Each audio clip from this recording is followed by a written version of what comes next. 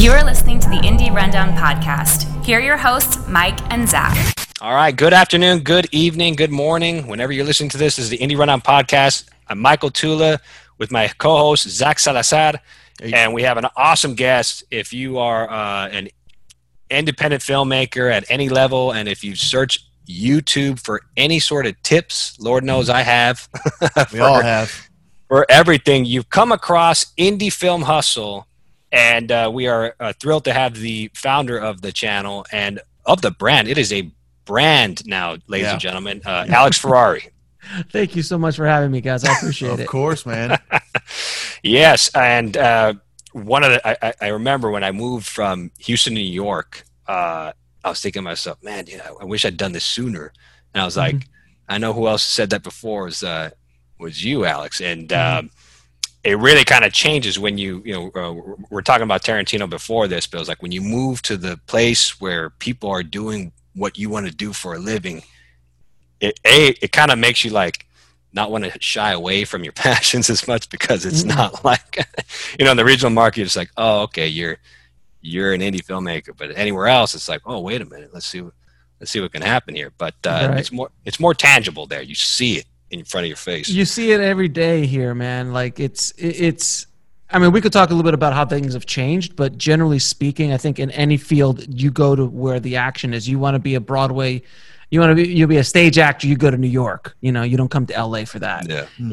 There's certain areas in the world that, if you want to do something, then you got to go there because that's where the action's at. And I mean, I was from Miami and I came out to LA, and man, I mean, it was like being thrown. It's like walking on the sidewalk and being thrown into a Formula One race. It's just a completely different pace. It's the equivalent of high school football versus NFL. Like it's like we all can grab a camera. We all could shoot. Maybe we can tell a story, and you could do that in high school, and you could also do that in the NFL. And it's that kind of difference. It's pretty amazing. And because of that, your muscles get stronger, your skills get sharper, because you're working at such a high level with great people around you, and bad people around you too, which also sharpens you up a bit. Yeah. Yes, and definitely wanted to touch up on that. You have a very interesting story. If anyone's seen your keynote speech at the Brave Filmmaker or the Brave Maker Film Festival, was pretty remarkable. But definitely want to listen right now. If you check out indiefilmhustle.com, there's a lot of material out there for people, courses, blogs, podcasts, there's education, you're writing books. Talk to me a little bit about just the evolution of not only you yourself as a filmmaker, but as your brand, Indie Film Hustle, how that's evolved over the years. Well, I mean, I launched Indie Film Hustle in 2015. So a lot of people think I've been around for decades, but I've only been around for a little bit over 5 years. And I launched it as an online business. I started doing a lot of research about creating an online business, and I was in a bad business at the time. I was selling olive oil and vinegar, which it's a whole other conversation for a whole other podcast. If you need to know what a good bottle of olive oil or vinegar is, I can explain that to you and your audience later. But and there's very specifics. But I was trapped in that bad scenario that I had placed myself in, and I started looking for other options. And I read a book called The 4-Hour Workweek by Tim Ferriss, and that was the first time, or at least it reawakened the goal to create an online business. And I researched for probably 8 or 9 months, reading every book, taking courses, just educating myself about everything to do with online businesses. And then, of course, I'm the idiot that I am. I'm like my wife. I have to tell my wife, I'm like, yeah, I'm looking for a niche. I don't know what to do. I think maybe jelly beans. She's like, what are you talking about? Jelly beans? I'm like, yeah, I want to be like the dude that, like, if you want to know about jelly beans, you come to me. She's like, you don't even like jelly beans. What's wrong with you? Do something about film. And I'm like, yeah, I'll do something. And of course, she was right. So I looked into the space of, because in 2005, I was kind of entered this space originally, which I think I have the first filmmaking tutorials on YouTube. I think, if not one of the first. It was in 2004. I think I uploaded it in 2004, 2005. And what was the video about? my short film Broken. I did a short film called Broken, and it was just educational tutorials on how to do visual effects and breakdowns of what we did with that movie. And that was my first entry point into educating filmmakers, because I just honestly wanted to help filmmakers. I didn't see anything in the marketplace that could do something to really help filmmakers. I know a lot of people are like, what are you talking about? I'm like, well, in 2005, there was no information for independent filmmakers online. Like, there was just nothing. That you had Robert Rodriguez's 10-minute film schools, and that was it. And all my love to Robert, but you're rolling at 10 million bones, brother. I'm not, that's great. That you show me how to make the guacamole gun. That's fantastic. But I needed something I wanted to use Final Cut Pro. I wanted to use a DVX 100A mini DV camera. I used off the shelf stuff, and I wanted to educate people, and it blew up. We sold over 5,000 DVDs, easily made over 100 grand off of a short film. So that was my first entry point into educating filmmakers. And then my ego got involved, and I said, well, I'm not a teacher. I'm a filmmaker. And I left. If I would have kept going, could you imagine what I could have done? I would have owned the filmmaking tutorial space. But my ego got involved. I'm like, well, Spielberg didn't have to do tutorials. Why should I have to do that? Because that was the ego speaking. So then 10 years later, I jumped back into this, and I look at the marketplace, or I look at the niche. And I didn't see anybody really speaking from a place of experience. And nobody was really telling the truth. A lot of people were skirting the truth. A lot of people were like, oh, well, you got to do this and do that. I'm like, that doesn't work, guys. I've been at that point, I was in the business 20 years. So I was like, I have a lot more experience. I have a lot more street credibility. I have a real IMDb page with real credits.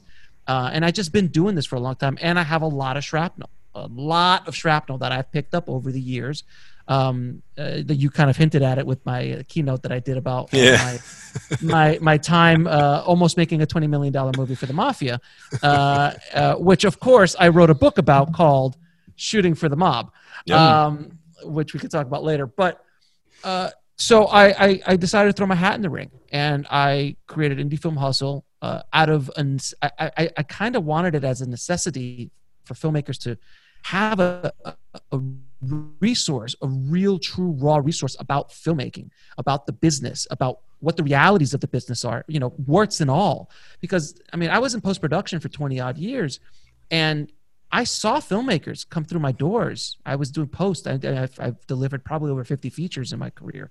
And I sat there with these producers and directors, and I would just hear the stories of past distribution issues or not being able to find money, or these horror stories of things happening in addition to my own experiences. So I had this wealth of information and experience that I wanted to share with the filmmaking community. And then what are some of those stories? I don't mean to cut you off, but like real quick. I mean, come on, everybody. There's so many, but I don't know, a distributor. How many times have you heard the term, the distributor screwed me? Right. I didn't make any money on that movie because of this guy or that guy. Oh, the money was supposed to drop from this investor, which got shady, and then the tax credit. There's so many ways to get screwed in this industry. It is remarkable. It is remarkable that anything ever gets done. So I wanted to kind of put a beacon of hope out there for independent filmmakers around the world of guys, this is what the reality is. I'm not going to sugarcoat it. It's brutal. It is rough, and you're going to get your heart stomped on daily. But if you're going to go into battle, at least know what the rules are, and at least be prepared to take those hits. Because I see so many kids, I see so many people walking into this business just la, la, la, la, la, I'm going to, boom! And they just get completely right hooked. And that's it. And they're out. You see that a lot here in Houston. Yeah, I'm sure. And I wanted to create a resource to do that. So slowly but surely, I launched Indie Film Hustle, and then I launched the podcast right afterwards, about a month afterwards. And then within a few months, I was the #1 filmmaking podcast on iTunes, because I am a relentless marketer. I am a nonstop marketer. That's why what you said earlier, you can't go online and type in indie film and not see my name pop up. If you go into Google, generally speaking, just type in indie film, they will continue it with hustle. They will complete the search for you. And that's taken years to do. It's just a barrage of content that I create, because I want to give as much information as possible. And then I branched out to Bulletproof Screenwriting, which is another company, Filmtrepreneur, which is more entrepreneurial filmmaking based, and then my other companies as well. I'm just trying to build out more and more resources. And the Indie Film Hustle brand really kind of just took a life of its own. And it still fascinates me because, I mean, look, you guys understand. I'm sitting here with a mic, in a room here in LA, and I know people. I see numbers of people downloading, and I hear comments and stuff. But generally speaking, you don't really know if you're reaching anybody. But when you go out to these film festivals, when you go out to the film markets, and filmmakers really come up to you and explain to you how the work that you're doing has changed their life or saved them tens of thousands of dollars or made them avoid this huge monstrous mistake that would have destroyed them, that is addictive. And I really love doing that. I really lean in with being of service to my audience.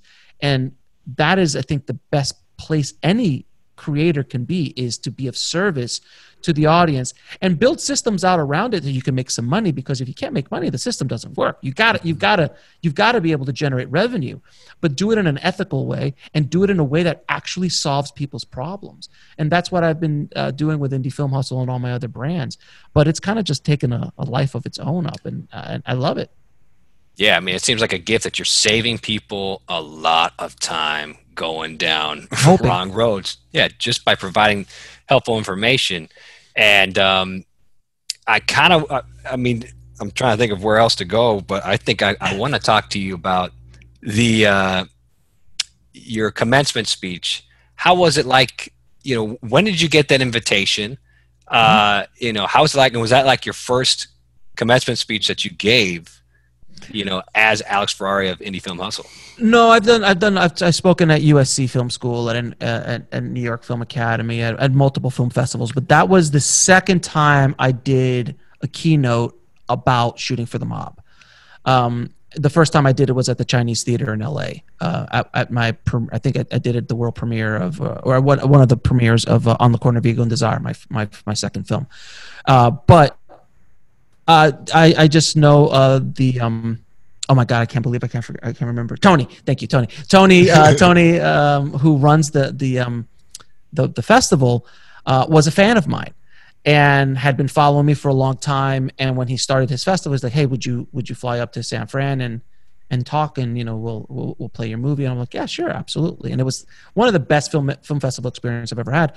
But I sat down and thought about how I was going to give that keynote, because it's not just about the story of how I almost made a $20 million movie for the mob and how my life was threatened on a daily basis for over a year, and then how I was flown out to LA and I met the biggest movie stars in the world, billion-dollar producers, head of CAA, all these kind of things when I'm 26, 27 years old. That's an insane story, but I wanted to use it as a tool to teach people what not to do when they're following their dreams, because there's so many filmmakers and artists in general, filmmakers, actors, musicians, all of them. There's always somebody in the wings waiting to take advantage of you because of the love of what you do or what you want to do. That's as old as time. Mm-hmm. So I wanted this to be a cautionary tale about not to sell your soul for. I didn't even sell my soul for the opportunity. I sold it for the mere chance of the opportunity, of the promise of the opportunity. That's how stupid I was. But I went on this insane adventure. I met insane people, and I mean, if you read the book, there's so many stories. That are it's just insane. I look back, I'm like, I don't even know how I survived that. And people who read the book now tell me that, like, Alex, I know you're alive, but I really am concerned about you while I'm reading the book. I'm not sure if you're going to make it. I'm like, dude, I'm alive. I'm like, I know, but the book, the way you wrote it, and it's like, I don't know if you're going to make it. So I'm like, well, good. I guess I did my job right. Yeah. But that book was probably the most difficult creative thing I'd ever had to do in my life, because it took me 17 years to have the courage to actually write the story. Oh. And then on top of that, I needed to kind of go back to the darkest time in your life, because as a filmmaker or as a creative, if you're sitting a foot or two away from your dream, I'm literally talking to Batman. I'm literally talking to one of the actors who played Batman at the height of his power, where if he jumps on the movie, it's a go movie. We're rocking and rolling. And you're sitting there, and Batman's telling you, I want to be in your movie. I love what you've done. I love the work you've shown me. Your director's real, all that. I want to do your movie. Hey, do you want to sleep over? Like literally, I'm like, Batman wants me to sleep over his house. This is amazing. Imagine being there, and then a week later, you're gone. It's over. And that's and by the way, that's at the end of a year-long process of having your dreams dashed 1,000 times, from talking to Oscar winners to being in, the end of True Romance. Like if you remember the end of True Romance when you're in that big time producer's house in the screening room. Yeah. I'm without the shooting, I was there. I was in a $1 billion producer's house up in the hills in his screening room, watching my movie, watching the sizzle reel I made for this film and talking film with him. Like it was just so surreal. That's like what you think. That's the ideal image of, like, if you're a filmmaker, that's essentially where you want to be. Right. And the fact that you were there. Or you could be at the Chateau Marmont taking a meeting with like the head of CAA and one of the other biggest movie stars in the world. Or you could be at the Ivy meeting with some big Hollywood actor. Or like all of those. Yeah. I was at Jerry's Famous Deli meeting with somebody else. Like it's all of those places where you're like, yeah, that would probably be in a movie. That's where you would go. Yeah, I was there. Spagos, yeah, I was there. Like, I mean, it was insane. It was insane. But I wanted to use it as a tool, a teaching tool, and that's really the main reason I wrote it. It wasn't just to get it out of me because I needed to get it out of me. Trust me, I was crying. I was literally bawling while I was writing certain chapters. Because imagine going to the darkest time in your entire life and then living there for 3 or 4 months. I mean, I would literally skip chapters because I knew where I had to go emotionally to write it. It was absolutely brutal. Especially after blocking it out, essentially mentally for so long. And then you have to. Yeah, I have to go back in. And it's not like I sat there for, 17 years going, and I wasn't like it was, but it was completely in the back of my mind. And it completely changed the trajectory of my career. I was terrified to make a feature film because of that horrible experience. And my subconscious stopped me from ever making a film until I broke through that. And I owe Indie Film Hustle. I owe the tribe the courage to do that because I did my first feature film and when I was about 41, which is about 20 some years after I started the journey of trying to make a feature film. But I could have made a feature film a decade earlier, comfortably. Yeah. But I stopped myself. But yeah, that was that book. And I think, again, the book is Shooting for the Mob. Obviously, I was going to ask some. There it is right there. Oh, yeah. I was going to ask some follow-up questions, but you know what? You guys are better off just buying the book. $9.99 Kindle, $17.95 on paperback. Check it out. We'll put a link in the description. And I also wanted to ask you or comment on the keynote speech. It really applies to any indie creative. I was hearing you go through what you're saying, and a lot of the mental blocks that we're essentially, actors are told you are your worst enemy. You need to basically, think you're an actor. Oh, I could just pretend to be someone. Nah, like all your blocks show up on screen, so it's like essentially a therapy session that you have to do with yourself. Absolutely. Yeah. Absolutely. But I heard a lot of things in that speech that you gave that pretty much resonated with all the guests that we pretty much had. Whether they're musicians, filmmakers, writers, what have you. And segueing into the feature film, the guerrilla style feature film that you made at Sundance. It's so funny. When I initially went in there, I assumed, I didn't look too much into it. Is this a documentary about a bunch of filmmakers? You know what I mean? And then the first scene happens. I'm just like, what the heck is this? I was like, this is insane. And then I realized, as I watched that scene, what it's about. But the fine thing is that movie, if listeners haven't, for some reason you haven't seen or have been introduced to Indie Film Hustle, a lot of lessons that I listened to, over the years, listening to, some of the videos, they're pertinent there. Show up on time. Make sure your project that you're writing is your own voice. Don't try to make it like Francis. Oh, dude, like what Richard Botto's feedback was. Arby's is great. Yeah, was pretty much a huge lesson in and of itself. So I love that you made not only like a movie that's I felt like I was watching a '90s Jon Favreau movie. It was like swingers for indie film. That's what I was going for. I mean, there's a little bit. I shot it with the Blackmagic Pocket 1080p camera, not the 4K camera. So I wanted that Super 16 look. I threw Super 16 grain on it. So I wanted to have that kind of nostalgic '90s, Clerks, that kind of vibe to it. And it was very swingers-esque, to say the least. But I hadn't seen a film like that before. There isn't really a film made like that. And who's insane enough to go to Sundance and shoot a movie? I mean, without permission. Like, that's insane. Yeah, that's ballsy.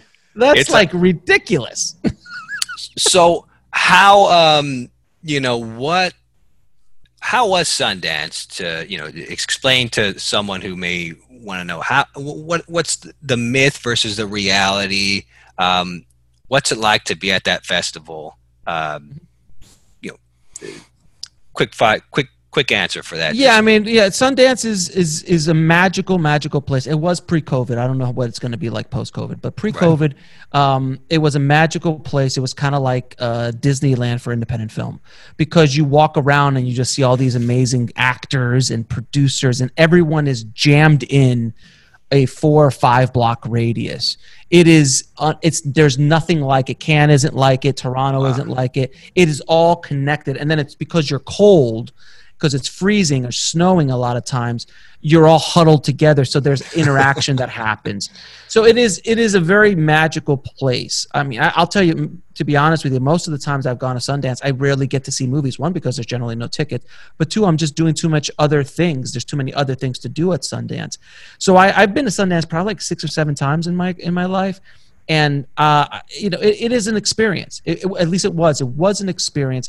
The reality is, as far as being there is fun. But for a filmmaker to get a film in there, a lot of the myth of Sundance is that once you get in, it's a golden ticket.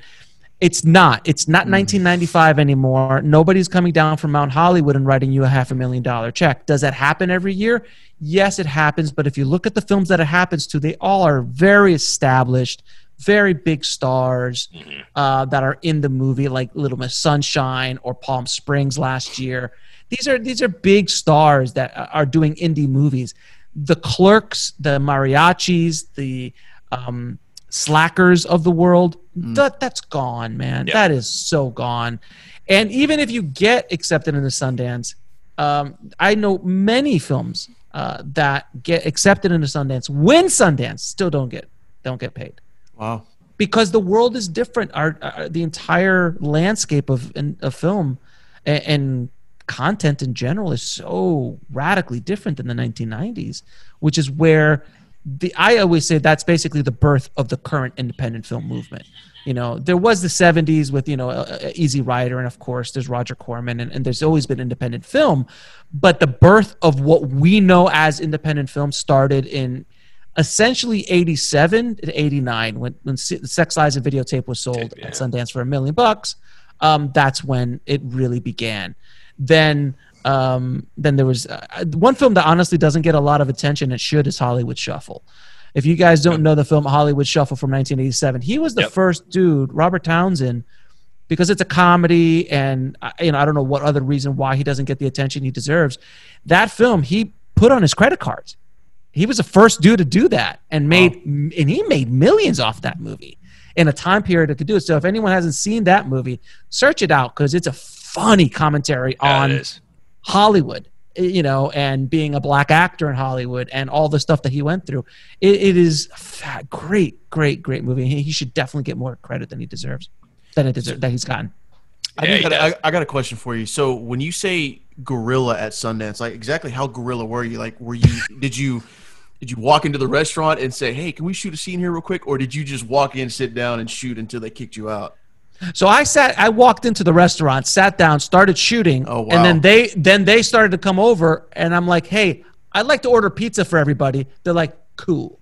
Nice. And that was it. And then they're like, do you want us to turn the music off? Yes. Nice. And that's the way we rolled. I mean, some stores we like walked into and like asked for permission, like the bookstore and other places like that. But other like the Sundance headquarters, that's completely just walked in, stole those shots. That's stole insane, them, man. And we had the balls to like when we went to shot some stuff outside of the headquarters, which is in the back of that hotel.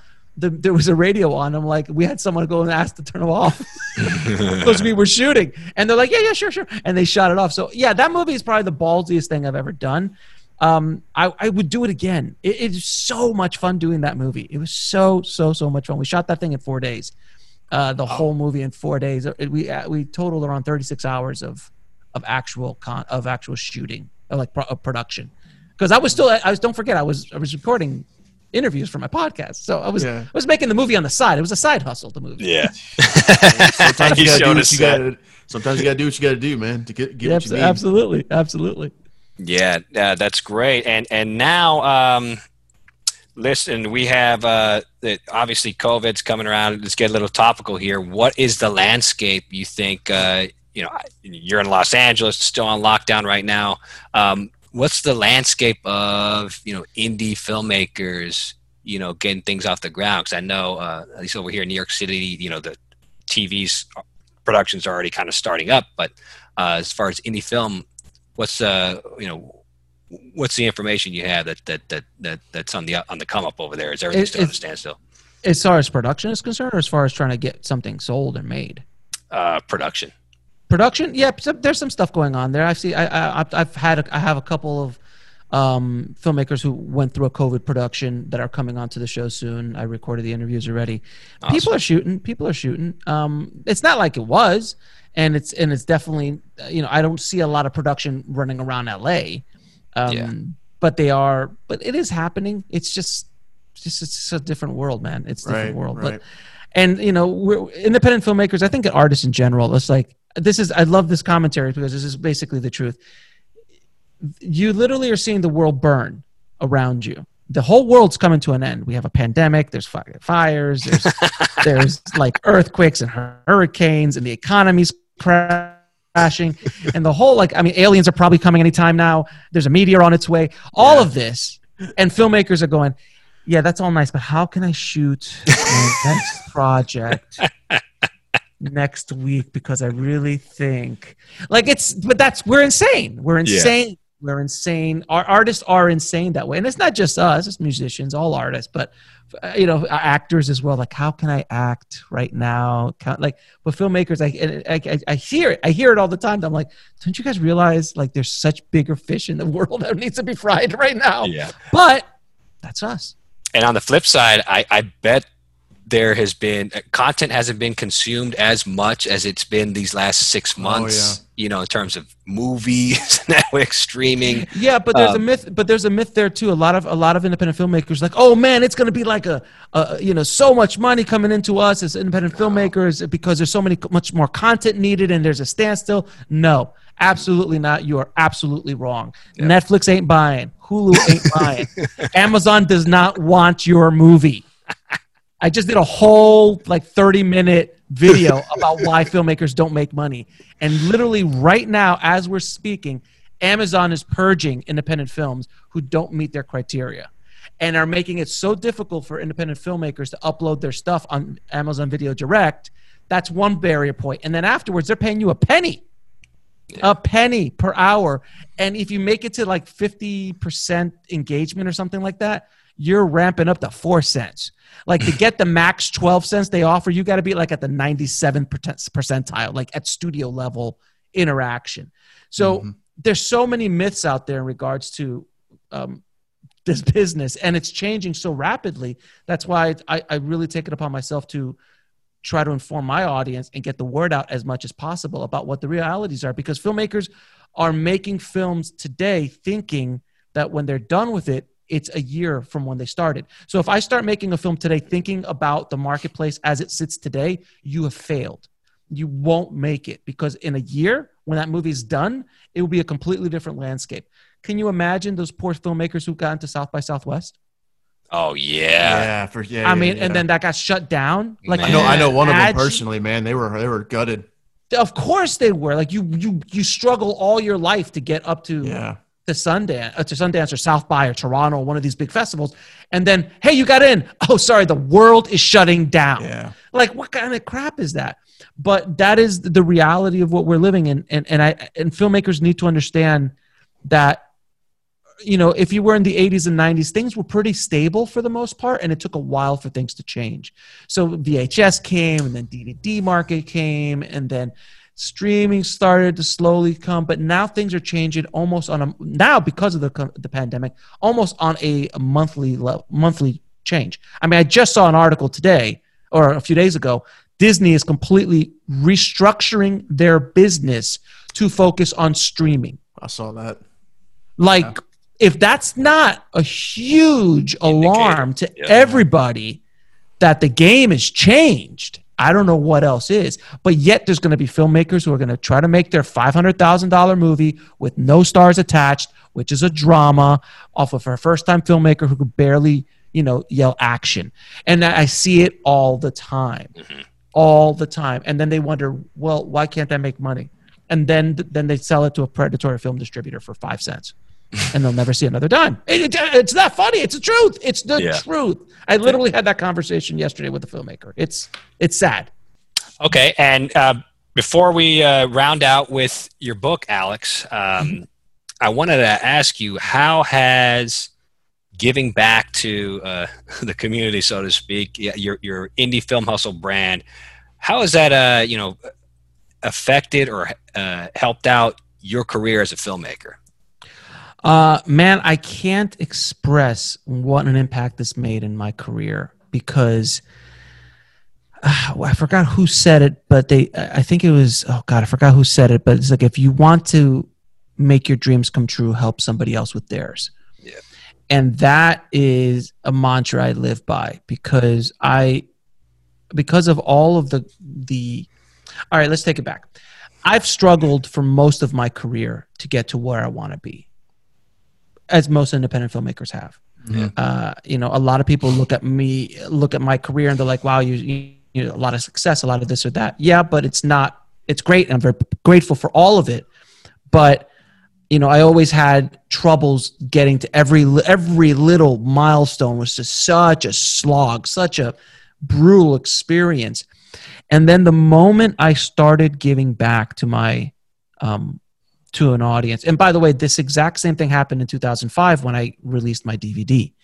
See, I was giving back then, and that's when so many opportunities opened up for me. I was called by Oscar-winning producers. I was called by big agencies. I was flown out to different festivals by big producers who wanted to produce a feature version of that short film. All of those things happened because I started to give back. I didn't connect that until I started Indie Film Hustle. Because of Indie Film Hustle, I've been able to have communication and sit down and talk to some of the greatest minds and some of the most influential people in our business. I would never be able to sit down with the DP of Titanic and Avatar and talk to him for an hour and a half and pick his brain about how he shoots, or how he got his first job DPing Ghouls 2. Because that's the first question I asked him. Like, yeah, we're going to get to Titanic, brother, but how'd you get Ghouls 2? He's like, whoa, where you come from? I'm like, yeah, I want to know how you got that job. That's interesting to me. Hey, they never expect that one. Yeah, exactly. And then, or sitting down talking to some of the greatest screenwriters, of all time and figuring out how they construct the story, and then talking to producers, talking to financiers, just making connections with people that I would have never been able to make a connection with. And because I'm providing value to them and helping them with whatever, by being on my show or by, giving them a stage for them to talk or give back, I'm able to build relationships with a lot of my former guests. And then not only that, just because of the platform in general, people just start reaching out to me. I got to interview Barry Sonnenfeld, the director of Men in Black. And we sat down, we talked for 2 hours. I got to talk to Barry Sonnenfeld for 2 hours and talk to him like, how'd you get involved with the Coen brothers? because he was the DP for Blood Simple. Was it Blood Simple, Raising Arizona, Miller's Crossing? That whole first 4 or 5 films was him. I'm like, how'd you do that? He's like, oh, I met this tall, lanky dude in the corner at a party, and I had a 16 millimeter camera, so I was hired. Those kind of relationships, that kind of access is remarkable. And they reached out to me. I didn't reach out to him. So that was what's so amazing to be able to do with this business, with this platform that I've created. It is impacting my career in ways I can't even express. And I know it's impacting my career in ways that I have yet to see. Mm-hmm. Because when I want to go do perfect example, On the Corner of Ego and Desire. Mm-hmm. Without Indie Film Hustle, On the Corner of Ego and Desire doesn't happen. Because I connected with Adam, my co-producer, through somebody I met through the podcast. Then we hung out at Sundance. Then we're like, hey, let's go make a movie. Okay, great. So we'll make a movie next year. Great. So now we're going to do that. So now I'm helping him with his projects. He's helping me out with my projects. Then I call up RB, who I met on the podcast. I go, RB, I got a part for you. I want you to be in this movie. He's like, sure. Just tell me where to go and I'll be there. I wouldn't have been able to do that beforehand. And all the other actors who showed up for me without ever meeting me. And doing a crazy thing like, hey, we're going to go shoot a movie at Sundance, completely guerrilla, and you've never met me before. They showed up. Why? Because of Indie Film Hustle, because of what I was able to show them. They're like, this guy's serious. Those are things that are intangible. And there's things like that right now that there's probably projects I'm going to be doing in the near future or in the distant future that will be the Indie Film Hustle will be directly responsible for me being able to get those things done. And it's wonderful, but it wasn't my goal. And that's the difference where most people fail, is that they're like, I'm going to open up a podcast because I'm going to be huge and I'm going to meet these big people and I'm going to start pitching them my shit and I'm going to be doing this and that. And that's the wrong energy. Right. And professionals understand that. And when professionals feel that energy, it's that sucky Dracula energy that I just want to suck your energy out, energy suckers, they get turned off. I go into every interview just like, dude, I just want to talk to you. Yeah. Let's just talk. So Barry, when you made your first pornos as a DP, how did that work? And he talked to me for 20 minutes and gave me the most graphic, and listen, I've been around, most graphic story of a porno set I have ever heard in my life. It made me blush. So if anyone listening, you got to listen to that podcast. You got to listen to that show, watch that video and listen to that podcast episode. It's in the first 20 minutes. So he really has made shot pornos. Oh, no, that was his first thing. That was his first job. Wow, okay. He bought a 16 millimeter package, and in order for him to pay off his 60 millimeter package, he shot for a week. He shot 20 pornos in a week. Holy shit. And he's like, Alex, by the end of it, man, I had 60% of my camera paid off, baby. I was ready to go. I'm just rolling. This is the 70s. It's a whole other, the late 80s or something like that, early 80s, late 70s, early 80s. So it was a different world. And he's like, yeah, I did what I did. And he goes, but I was really kind of revolutionary because I actually set up certain techniques that the porn industry uses today that they weren't using before. So, and that's what this platform has given me. It's given me that access to pick up the phone and call people. And I'm not just another filmmaker trying to get a project off the ground or another filmmaker trying to do this. Mm-hmm. I'm trying to bring value to a relationship that I'm trying to build. And building a platform does that in ways that I can't really express. But all I could tell you is if anybody listening out there wants to move their career forward, help other people. Help other people get their stuff off the ground. And I promise you're going to get taken advantage of. Someone's going to screw you over. It's okay. Keep going. Keep doing it. Don't keep getting abused. I'm not saying that. But learn from your lessons. Keep moving forward. Always lead with being of service to other people. And I promise you, opportunities will open up in ways that you cannot see. I promise you. And it might not be now. I mean, the relationship I've built with RB, it's been a 5-year friendship that we've built up. And it's been multiple times. So by the time I called RB up, and if people who don't know who RB is, he's the founder of Stage 32. when I called up RB, we were about 3 years into our friendship. We had hung out. We have helped each other. He had been on my show multiple times. I helped him with his book. I just did so many things for him, and he, in return, helped me with things. So when I called him up, he just said, "Sure, where do you want me to go? Like, what time do you need me to be there?" That was it. He didn't even know. He didn't even know the story. He's just like, "I'm making a movie about a bunch of filmmakers trying to sell their movie, and you're the guy that they're chasing." All right, cool. And then when he got there, he's like, "Where's the script?" I'm like, "There's no script." What do you mean there's no script? No, we're using this thing called a scriptment. What the F is a scriptment? A scriptment. Like, what is that? And I'm like, no, we just do this, this, and this. And then I have him hanging out outside, freezing his butt off in that scene for like 30, 40 minutes while I'm like all nice and cozy. My actors are all freezing their asses on the patio, on the patio.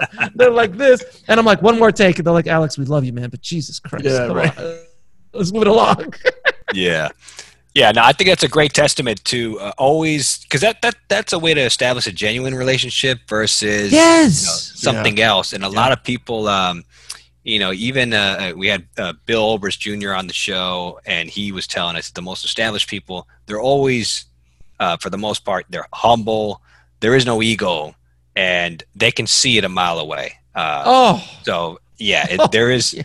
And the beauty is that your movie was essentially that lesson. I mean, you see the actor coming off, going in the elevator. What is indie film hustle anyway? Like, you didn't think to look that up beforehand. Like, you go into a meeting prepared. It's all these lessons that are baked. And by the way, I was really, really self-conscious about promoting indie film hustle in the movie. I did not want to do it heavily. I didn't want to have a scene where the dude sits there and like explains to him, "Hey, okay, Indie Film Hustle has this podcast." I didn't want that. So I forgot. I think it was one of the actors who came up there, like, "Why don't we just ask the question?" And then at the end of it, we pops up like, "Oh, okay, that's cool." That I thought was so brilliantly done. I was like, "Oh, thank God we don't have to sit there and talk." And I didn't want to cast myself.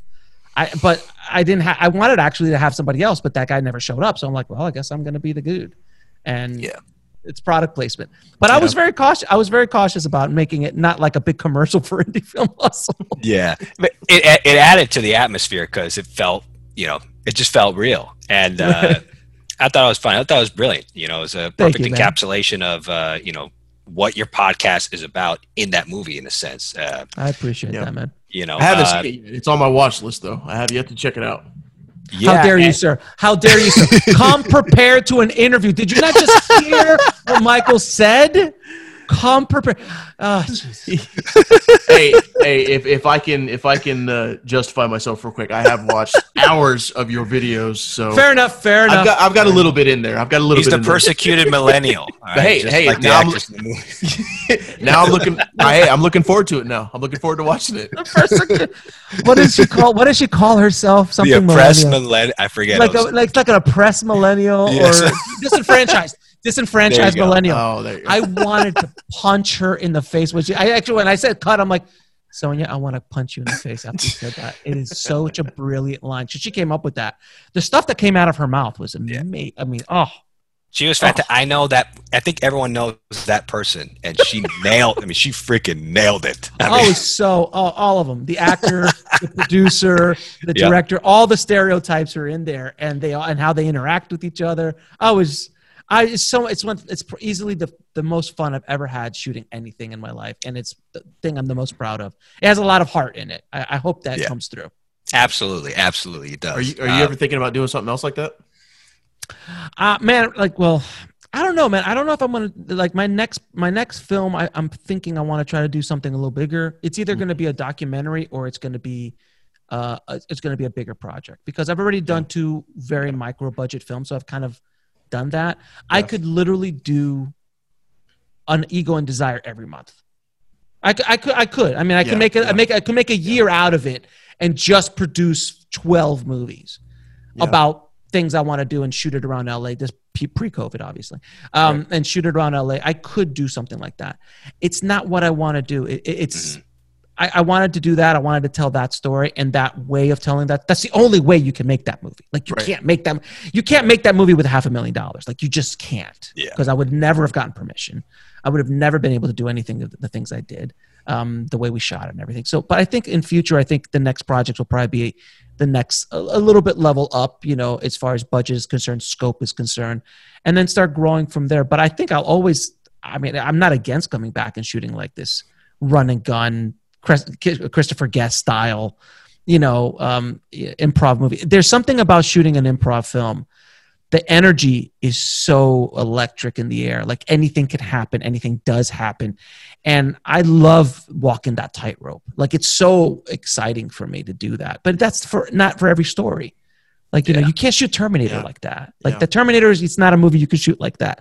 There's certain stories you can do that with. And this was a perfect vehicle for that. And my first film, This Is Meg, was a perfect vehicle for that as well. It made sense to do in that style. But moving forward, I think I'll probably do something. But I am looking into some documentaries that might shake some heads.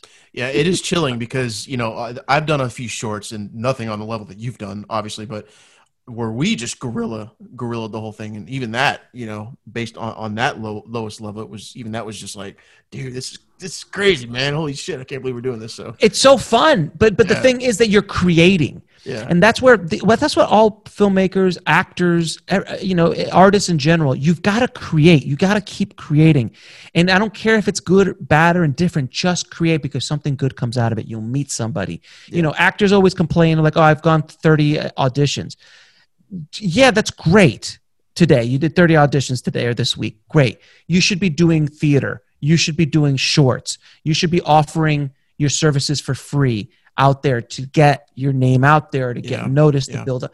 Just act, just direct, just write, just keep creating. The reason why Indie Film Hustle has been able to be built into, whatever it is today is because I'm relentless. I don't slow down. I'm literally, I think, at 6 podcasts now. I think I'm at 6 different podcasts that I produce. I think 5 of them I'm in. And there's probably a new one coming in the new year. So it's just nonstop. People are like, "How the hell stops, man?" No, it's the hustle doesn't stop. The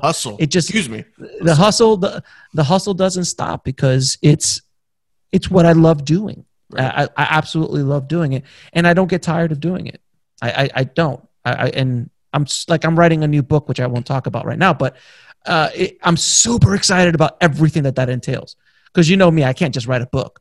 I got to build a website. I got to build a podcast. Right. I can't just write a book. Yeah. I got to build an entire world around it. So I'm so excited about doing that, and I got new courses and new other things that I'm building out that are exciting as well. So it's just, I'm happy. I'm happy. And I hope that comes through with all my work.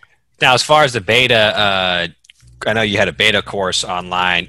Is there going to be a official launch date, or is that still kind of in the works? I finished doing the complete film distribution blueprint, which is a 6-hour course on film distribution. It is the ultimate course on how not to get screwed by a distributor and everything that comes along with that. So it talks about every way you can generate revenue through the traditional way of making movies.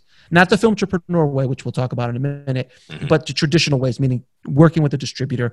And we also talk about distribution, not distribution, but deliverables, all the technical aspects of audio deliverables, video deliverables, paper deliverables, E&O insurance, all of that kind of stuff, how to sell to an airline, how to sell to a cruise line, all of those things. And then there's a huge section on all the tricks that distributors use in their contracts to screw you over and how to avoid all these different pitfalls that they will lay out. And it's going to be, I just closed it up at the end of last month. We're going to be launching it again, probably mid-November is when I'm launching it.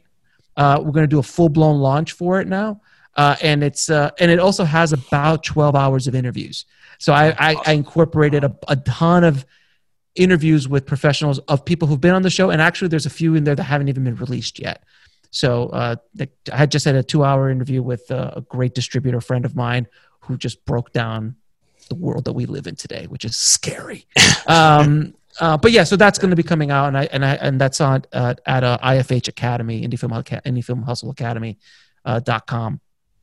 And and just trying to provide more and more service to my audience. So give us a little bit of what was the impetus behind writing Rise of the Film Entrepreneur, and what was the drive behind it, and what can people, I guess, expect to learn from it? So you're talking about this book right here, sir. There it Yes, is. sir. I apologize for my face being on the cover, but I had to put something on there. I was like, well, all right. I look really.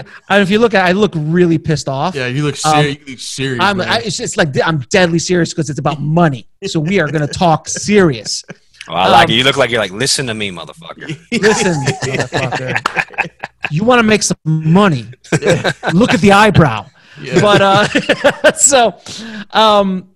so what I did with Rise of the Film Entrepreneur is I started seeing patterns in how filmmakers were making money outside of the traditional model, meaning outside of going to a film distributor and just using the exploitation of that film to make money. Because that's the traditional definition of film distribution or making money with films is like, if you're a film studio, you make a movie, you put it out in the theater, you put it out online, and the money you make from the rentals and sales and sales overseas and things like that, that's what you make. That's the money you make off of that. That's the traditional model, and independent filmmakers have done that since the beginning of time. So I started seeing patterns of filmmakers who were not doing that. They were building businesses around their films. They were creating ancillary product lines and services outside of their films that were making more money than the films themselves. And I interviewed a ton of them over the years, as well as I'm a student of the industry, so I'm always constantly watching and seeing what's happening, right, who's doing what. And now I'm really tapped, because of Indie Film Hustle, like I'm really tapped in, and a lot of these filmmakers reach out to me to tell me their stories. So I started seeing all of these different options out there and examples of ways of making money. So I had learned a lot about building an online business, building Indie Film Hustle. So I have my experience and expertise about how to build a business around a niche audience and things like that. So I combined the two. I combined my filmmaking passion with my business passion, and together came the Film Entrepreneur, which is the entrepreneurial filmmaker. I feel that the future of independent film has to be the entrepreneurial filmmaker, the film entrepreneur. There is no other option, in my opinion, 5 years from now, that filmmakers are going to be able to make a substantial living off of the exploitation of their films. If you want to see where we're going, or where we are now, but I think where we're going to be even worse off, just look at the music industry. If you look at the music industry, this is the exact same thing that happened in the music industry. A song used to cost $18 because you had to buy the damn album. Mm-hmm. Then they started releasing singles. But then after MP3 showed up and Napster showed up, the whole game changed. And now all of a sudden, it went from 99 cents a song to a fraction of a cent for a play on a streaming platform. When Beyonce is not making a lot of money, what chances do the rest of us have as musicians? Mm-hmm. So that is where we're going. I mean, Amazon paying a penny per an hour stream is the equivalent of, it's basically an insult. It's crazy. Of your content. It's an insult. So filmmakers are still building, their business model is built upon concepts from the 90s and the early 2000s, where you can make any movie, an action movie, you throw Tom Berenger in it, you throw it up on DVD, and you got Sniper 7. And that movie is going to make $7 million on DVD, because that was the cash cow. For about a decade, DVD was a cash cow around the world.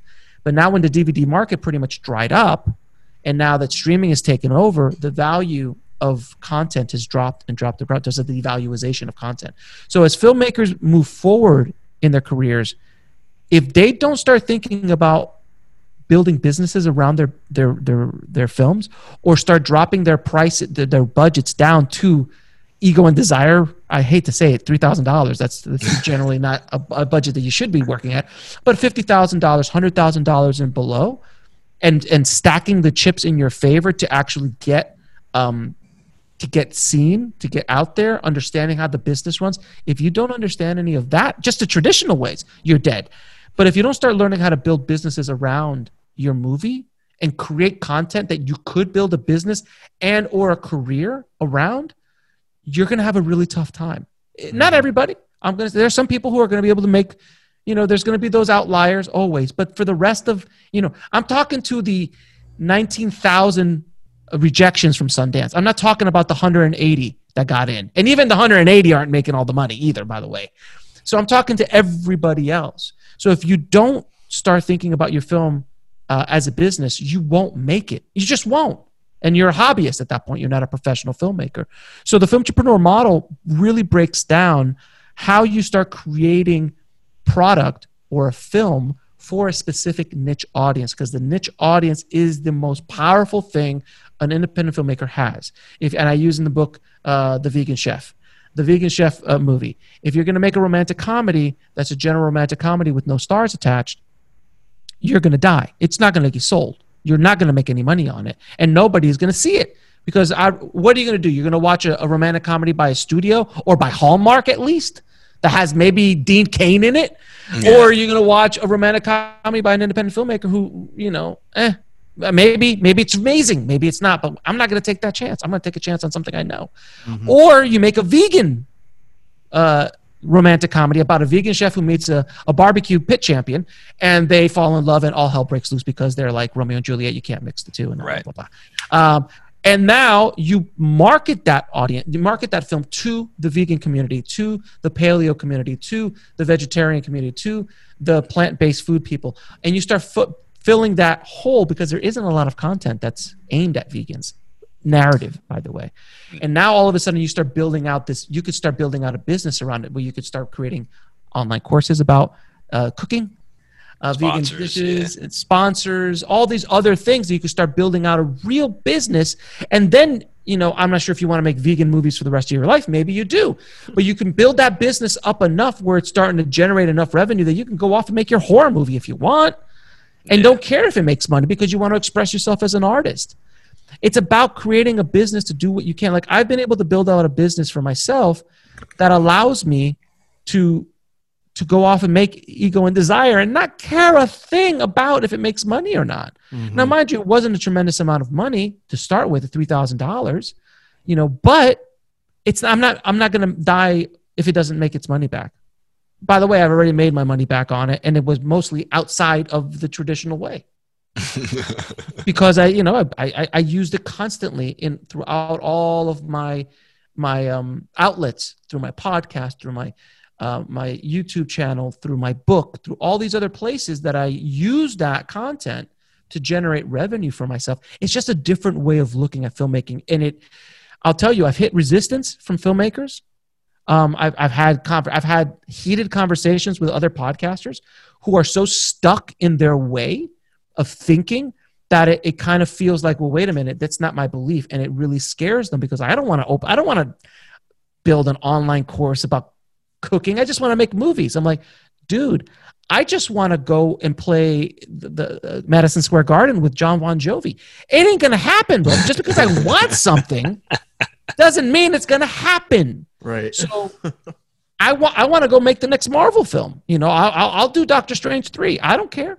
Like I want things as well. But if you don't build a system to get there, I don't care what you want. The realities are the realities. Right. So you can play the game of trying to make a film to get noticed by a studio to give you a job, where there, by the way, there is just a complete overstock of people wanting to be in that space. There's so much competition for that job, much more than when I started. I started in 96. 95, 96 is when I started my filmmaking career. And it was tough then. Now, everybody and their mother's a filmmaker. Oh, yeah. And everybody wants those sweet studio jobs that, when you're at the DGA and you get, residuals and you get all that stuff. That's all great, but it's all built on the model, an old crumbling model that doesn't make sense anymore. Do you know that residuals are pretty much going away for television? Yeah, I mean, I was looking at there was conflicts with the Screen Actors Guild contracts and all that. They have no power anymore. Yeah, they have no power anymore. Unfortunately, the days of like Friends and Seinfeld, where these guys are pulling in 20 mil a year off of residuals off of those days are gone. Yeah. That will never happen again because the studios won't allow it anymore because Netflix changed the game. Yeah. So all of that sweet money that was happening back in the 80s, 90s to early 2000s, and even to a certain extent, early 2010s, is gone and will not come back. So again, people are still thinking about this like it's 1995. It's not. The world has changed dramatically. And if you don't change with it, you will get rolled over. And that's what I'm just preaching from the top of the hill about, to just trying to shake everybody up going, dude, the sky is falling. Rome is burning. Shit's going down. And I want to give you the tools to help you make it to the next stage. Because honestly, if I was a filmmaker coming into the business today, literally just got out of film school last month, and I have a $60,000 or $80,000 student loan on, which is another conversation of how any film school does that legally is beyond me. But it is a terrifying prospect because, one, you have more access than you've ever had in your entire life to making and creating content and building a business. There's tools in place, there's systems in place that if you are entrepreneurial, you can make it happen. Now, the bad news is the same thing for everything else, meaning that everybody else has the exact same access that you do. So unfortunately, for better or worse, you're going to have so much competition getting in that you're going to have to be that much better. I was talking to a producer the other day, a seasoned producer on the show, and I was saying, hey, you remember like in the 80s, like all you needed to do was just finish a movie. That was it. Like Toxic Avenger got released. You know, hey, that's some great kills. Hey, that's some great kills. Hey, love Lloyd, friend of the show. I love Lloyd, but you know, movies just needed to be finished. I worked in a video store in the 80s, so I know what came out. Like it was like sorority babes in the Slimerama Bolarama. Really? Like it didn't. Like if you just finished a movie, it made money. Those days are gone. So you could be really bad at your job, and if you just knew the skills just to get that damn thing over the finish line, it was made. You made money with it.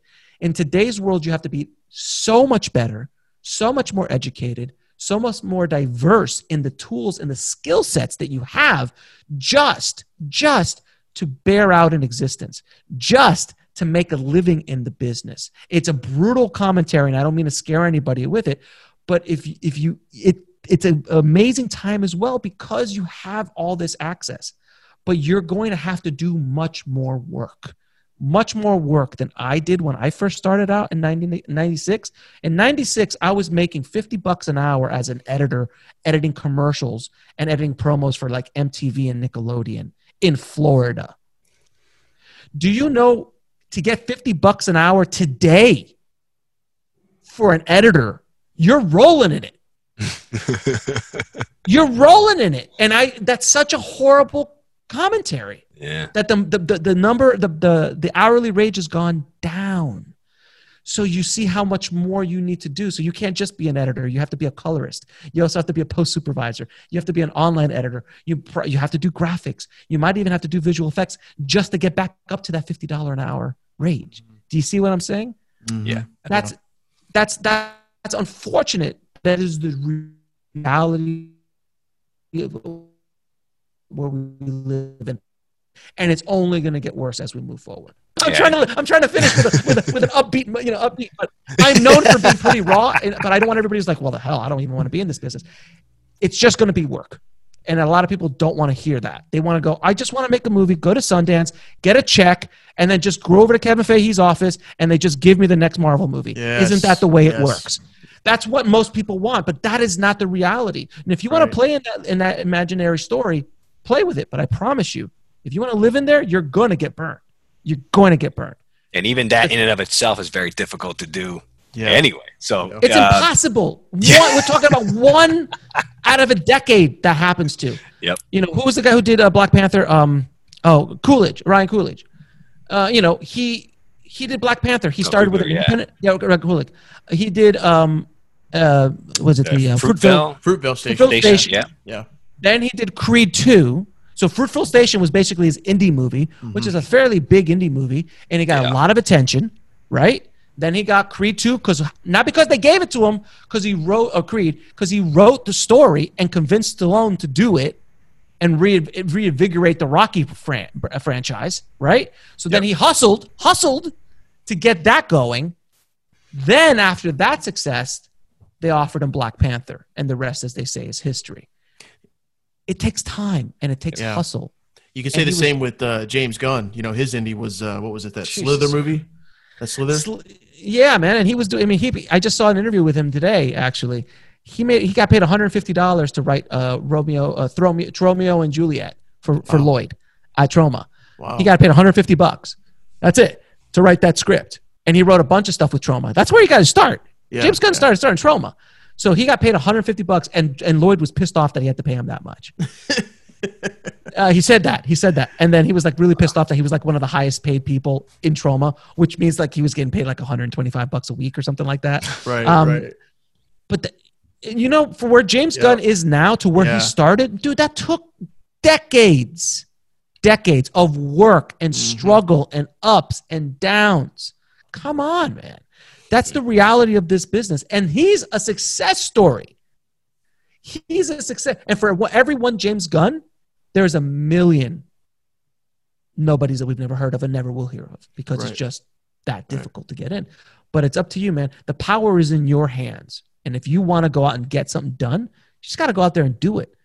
You know, if you want to start a podcast, go start off a podcast. It's not going to be easy. I talk to podcasters all the time. Either I'm guest on their shows or they come on my show, and they, I see all these. I don't know about you guys. Have you noticed the barrage of filmmaking podcasts that have come out since the quarantine happened? All of a sudden, there's like 1,000 filmmaking podcasts and screenwriting podcasts. Everybody now has a podcast, right? And then I've been sitting here, with 400 plus episodes. Like they think that it just like happened overnight. I just keep pounding it, dude. I was pounding 2 episodes a week for 3.5 years. 3.5 years I was doing 2 episodes a week of that podcast. And now I do 7 podcasts because I'm stupid. But it's just the work. Show up every day and keep pounding and pounding it. And if you love what you're doing, man, you'll get to where you got to be. But just be wide open, eyes wide open about what you're getting into.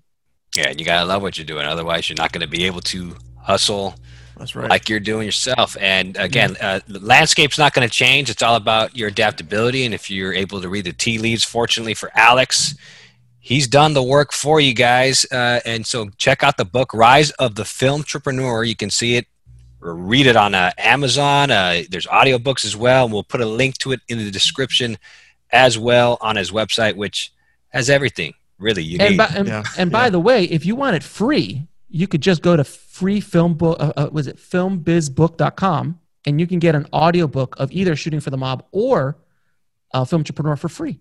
Just sign up for a trial at Audible and you get it for free. So if you want to do that. Now you have no excuse, people. No excuse. No excuse. Well, Alex, very much appreciative of your time. Thank you so much for coming on the Indie Rundown podcast. And we're gonna have so much fun sharing all your content. Thank you. I know this went a little longer than usual, so I appreciate that. No, it's good. It's good. I always say that to people. It's like 30 minutes is pretty much my cutoff time. Then, hey, if you're willing to give us more information, I ain't gonna stop you.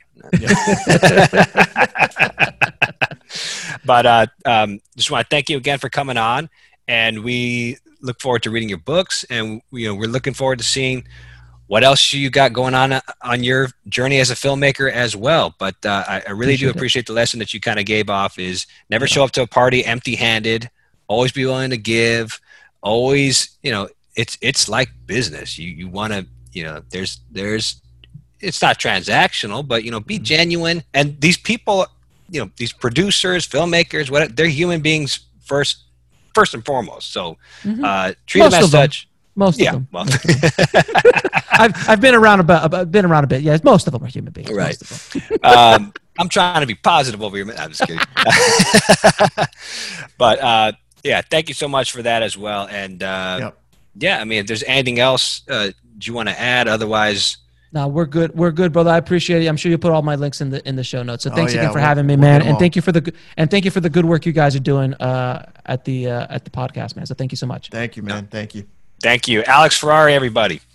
Be sure to follow the podcast on Twitter and Instagram @The Indie Rundown and like our Facebook page, The Indie Rundown Podcast.